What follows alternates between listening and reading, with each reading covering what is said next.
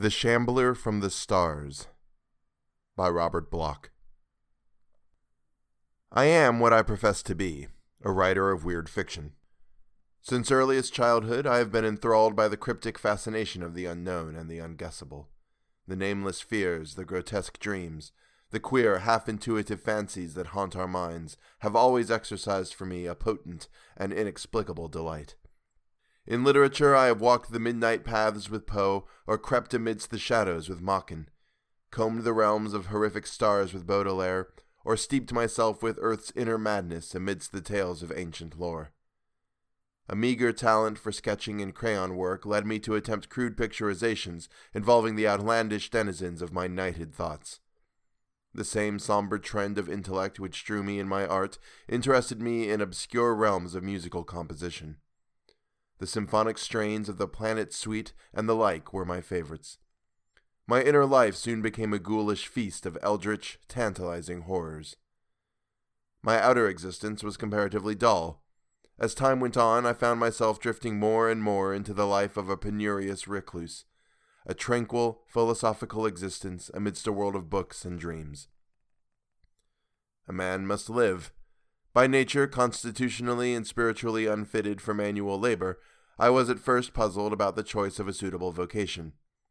The depression complicated matters to an almost intolerable degree, and for a time I was close to utter economic disaster. It was then that I decided to write. I procured a battered typewriter, a ream of cheap paper, and a few carbons. My subject matter did not bother me. What better field than the boundless realms of a colorful imagination? I would write of horror, fear, and the riddle that is death. At least, in the callowness of my unsophistication, this was my intention. My first attempt soon convinced me how utterly I had failed. Sadly, miserably, I fell short of my aspired goal. My vivid dreams became on paper merely meaningless jumbles of ponderous adjectives, and I found no ordinary words to express the wondrous terror of the unknown. My first manuscripts were miserable and futile documents, the few magazines using such material being unanimous in their rejections. I had to live. Slowly but surely I began to adjust my style to my ideas.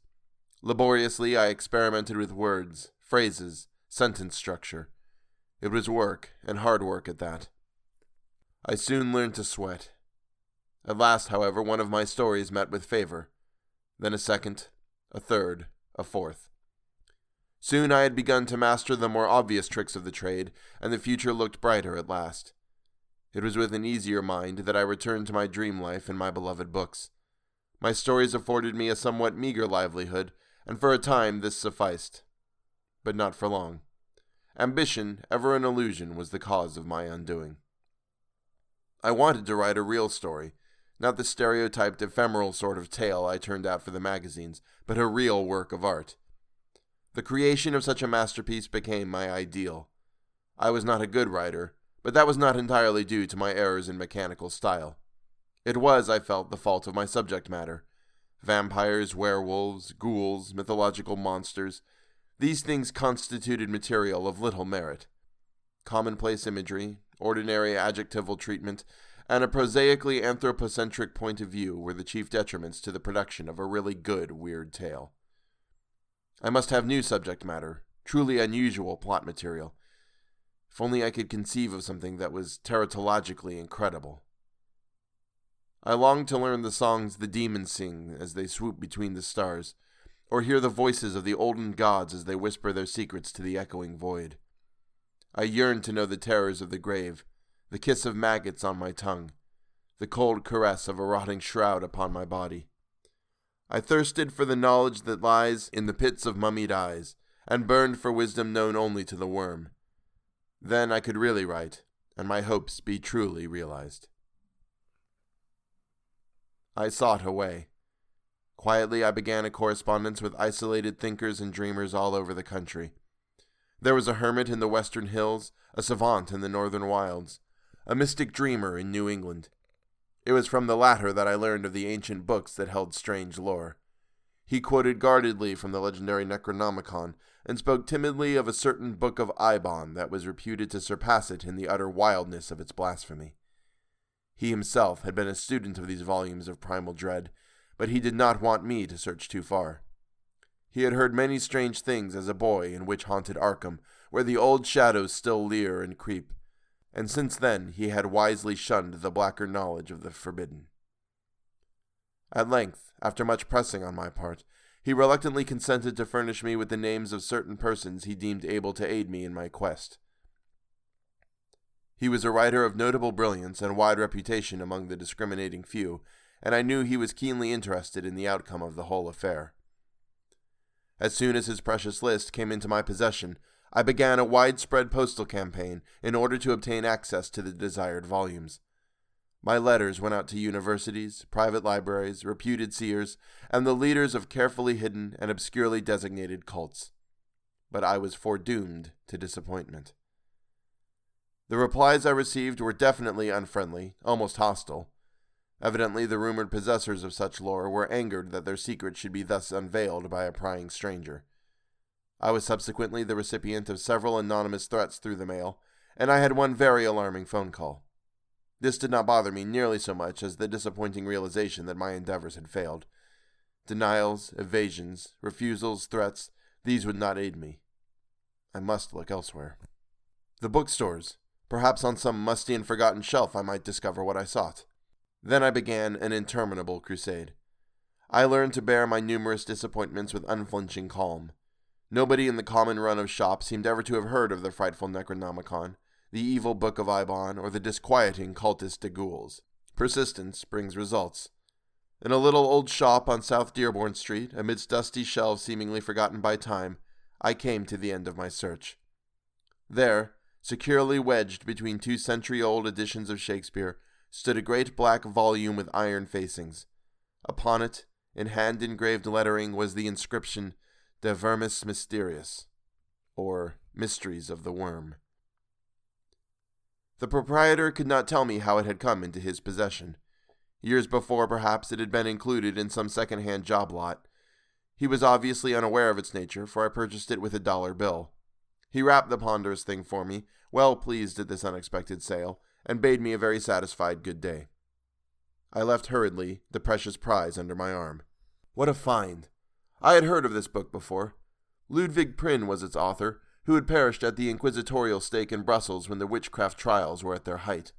A strange character, alchemist, necromancer, reputed mage, he boasted of having attained a miraculous age when he at last suffered a fiery immolation at the hands of the secular arm. He was said to have proclaimed himself the sole survivor of the ill-fated Ninth Crusade, exhibiting as proof certain musty documents of attestation.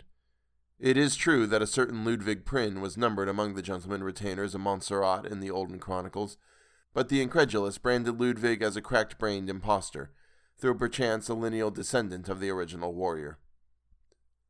Ludwig attributed his sorcerous learning to the years he spent as a captive among the wizards and wonder-workers of Syria, and glibly he spoke of encounters with the jinns and efreets of elder Eastern myth. He is known to have spent some time in Egypt, and there are legends among the Libyan dervishes concerning the old seer's deeds in Alexandria. At any rate, his declining days were spent in the Flemish lowland country of his birth, where he resided, appropriately enough, in the ruins of a pre-Roman tomb that stood in the forest near Brussels. Ludwig was reputed to have dwelt there amidst a swarm of familiars and fearsomely invoked conjurations. Manuscripts still extant speak of him guardedly as being attended by invisible companions and star-sent servants. Peasants shunned the forest by night, for they did not like certain noises that resounded to the moon, and they most certainly were not anxious to see what worshipped at the old pagan altars that stood crumbling in certain of the darker glens. Be that as it may, these creatures that he commanded were never seen after Prynne's capture by the inquisitorial minions. Searching soldiers found the tomb entirely deserted, though it was thoroughly ransacked before its destruction. The supernatural entities, the unusual instruments and compounds, all had most curiously vanished. A search of the forbidding woods and a timorous examination of the strange altars did not add to the information. There were fresh bloodstains on the altars, and fresh bloodstains on the rack, too, before the questioning of Prynne was finished. A series of particularly atrocious tortures failed to elicit any further disclosures from the silent wizard, and at length the weary interrogators ceased, and cast the aged sorcerer into a dungeon. It was in prison while awaiting trial that he penned the morbid, horror-hinting lines of De Vermis Mysterious, known today as Mysteries of the Worm. How it was ever smuggled through the alert guards is a mystery in itself, but a year after his death, it saw print in Cologne. It was immediately suppressed, but a few copies had already been privately distributed. These in turn were transcribed, and although there was a later censored and deleted printing, only the Latin original is accepted as genuine. Throughout the centuries, a few of the elect have read and pondered on its lore. The secrets of the old archmage are known today only to the initiated, and they discourage all attempts to spread their fame, for certain very definite reasons. This, in brief, was what I knew of the volume's history at the time it came into my possession. As a collector's item alone, the book was a phenomenal find, but on its contents I could pass no judgment. It was in Latin. Since I can speak or translate only a few words of that learned tongue, I was confronted by a barrier as soon as I opened the musty pages. It was maddening to have such a treasure trove of dark knowledge at my command and yet lack the key to its unearthing. For a moment I despaired, since I was unwilling to approach any local classical or Latin scholar in connection with so hideous and blasphemous a text. Then came an inspiration. Why not take it east and seek the aid of my friend?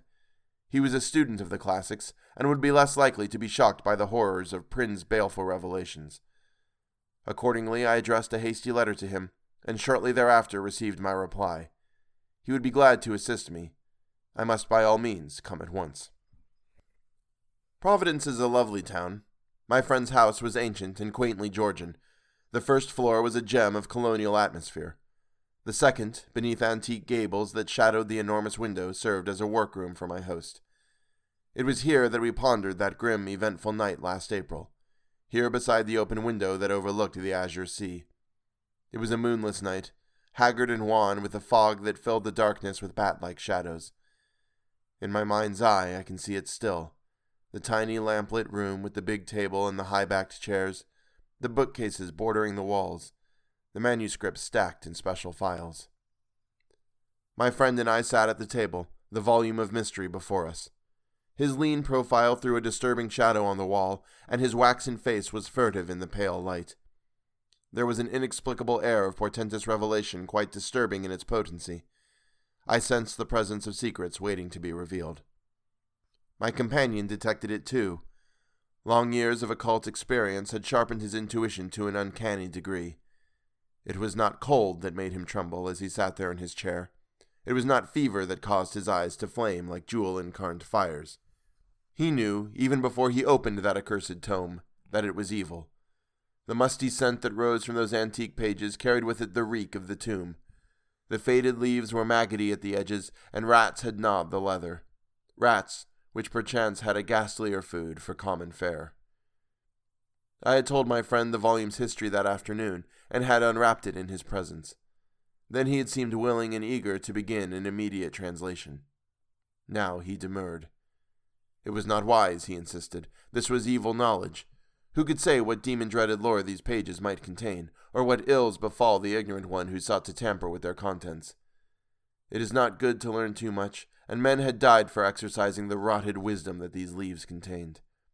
He begged me to abandon the quest while the book was still unopened, and to seek my inspiration in saner things.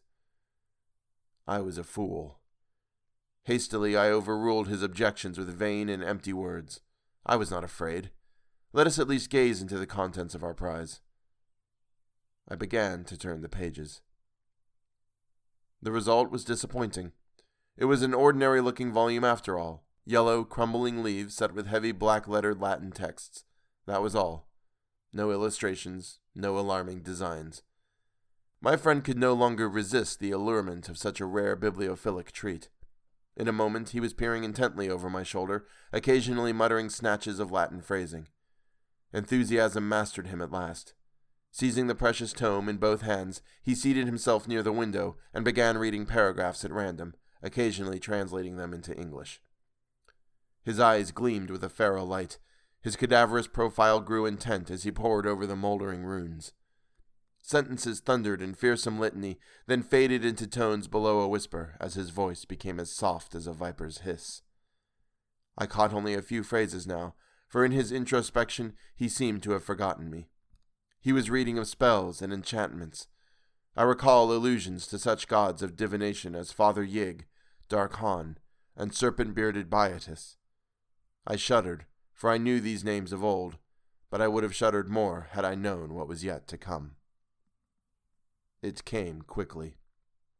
Suddenly he turned to me in great agitation, and his excited voice was shrill. He asked me if I remembered the legends of Prin's sorcery and the tales of the invisible servants he commanded from the stars. I assented, little understanding the cause of his sudden frenzy. Then he told me the reason.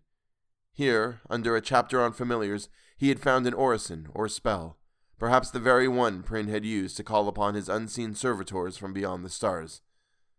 Let me listen while he read. I sat there dully, like a stupid, uncomprehending fool. Why did I not scream, try to escape, or tear that monstrous manuscript from his hands?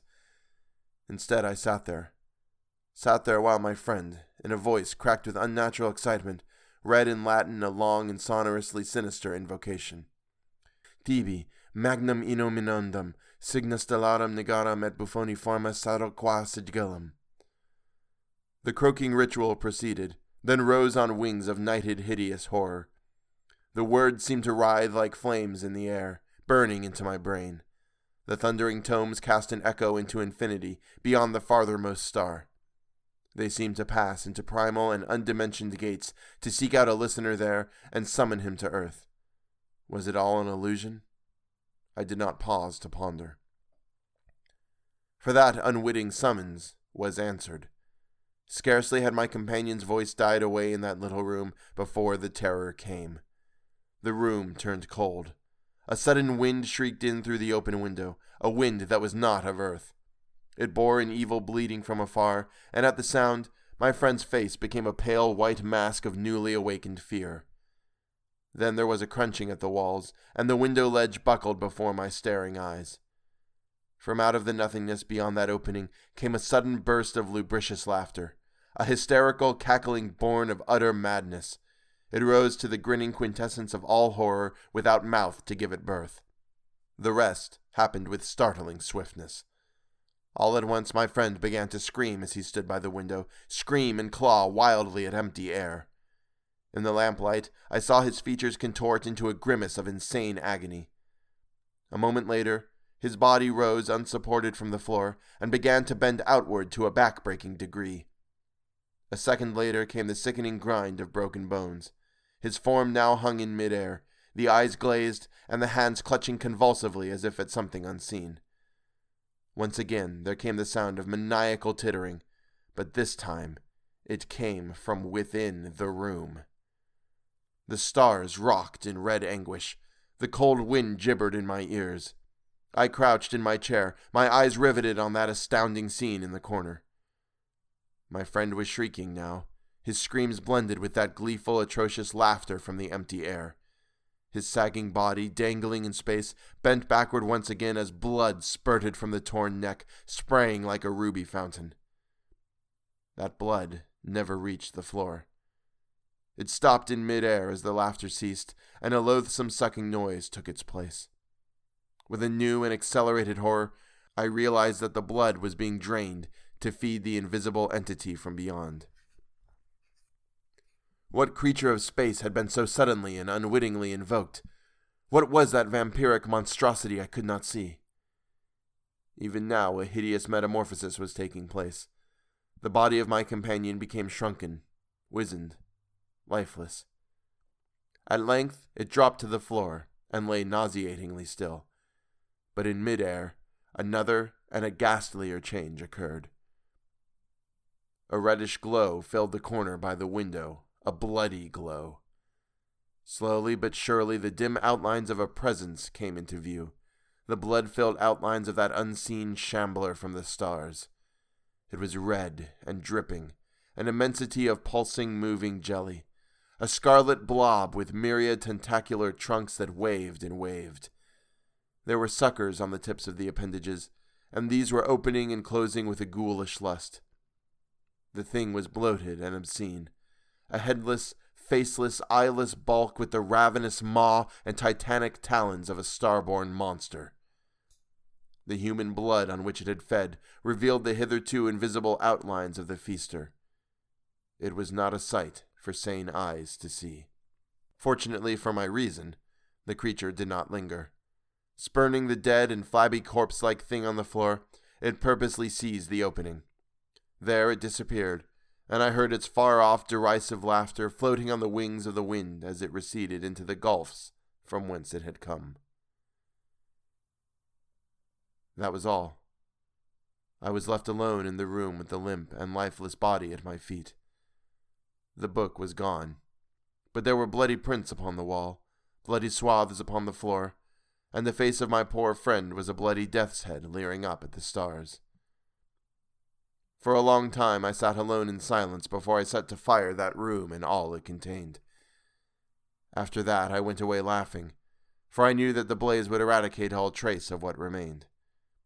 I had arrived only that afternoon, and there was none who knew, and none to see me go, for I departed ere the glowing flames were detected. I stumbled for hours through the twisted streets and quaked with renewed and idiotic laughter as I looked up at the burning, ever-gloating stars that eyed me furtively through wreaths of haunted fog. After a long while I became calm enough to board a train. I have been calm throughout the journey home, and calm throughout the penning of this screed. I was even calm when I read of my friend's curious accidental death in the fire that destroyed his dwelling. It is only at night, when the stars gleam, that dreams return to drive me into a gigantic maze of frantic fears. Then I take to drugs, in a vain attempt to ban those leering memories from my sleep. But I really do not care, for I shall not be here long. I have a curious suspicion that I shall again see that Shambler from the stars. I think it will return soon without being resummoned, and I know that when it comes it will seek me out and carry me down into the darkness that holds my friend. Sometimes I almost yearn for the advent of that day, for then I shall learn once and for all the mysteries of the worm.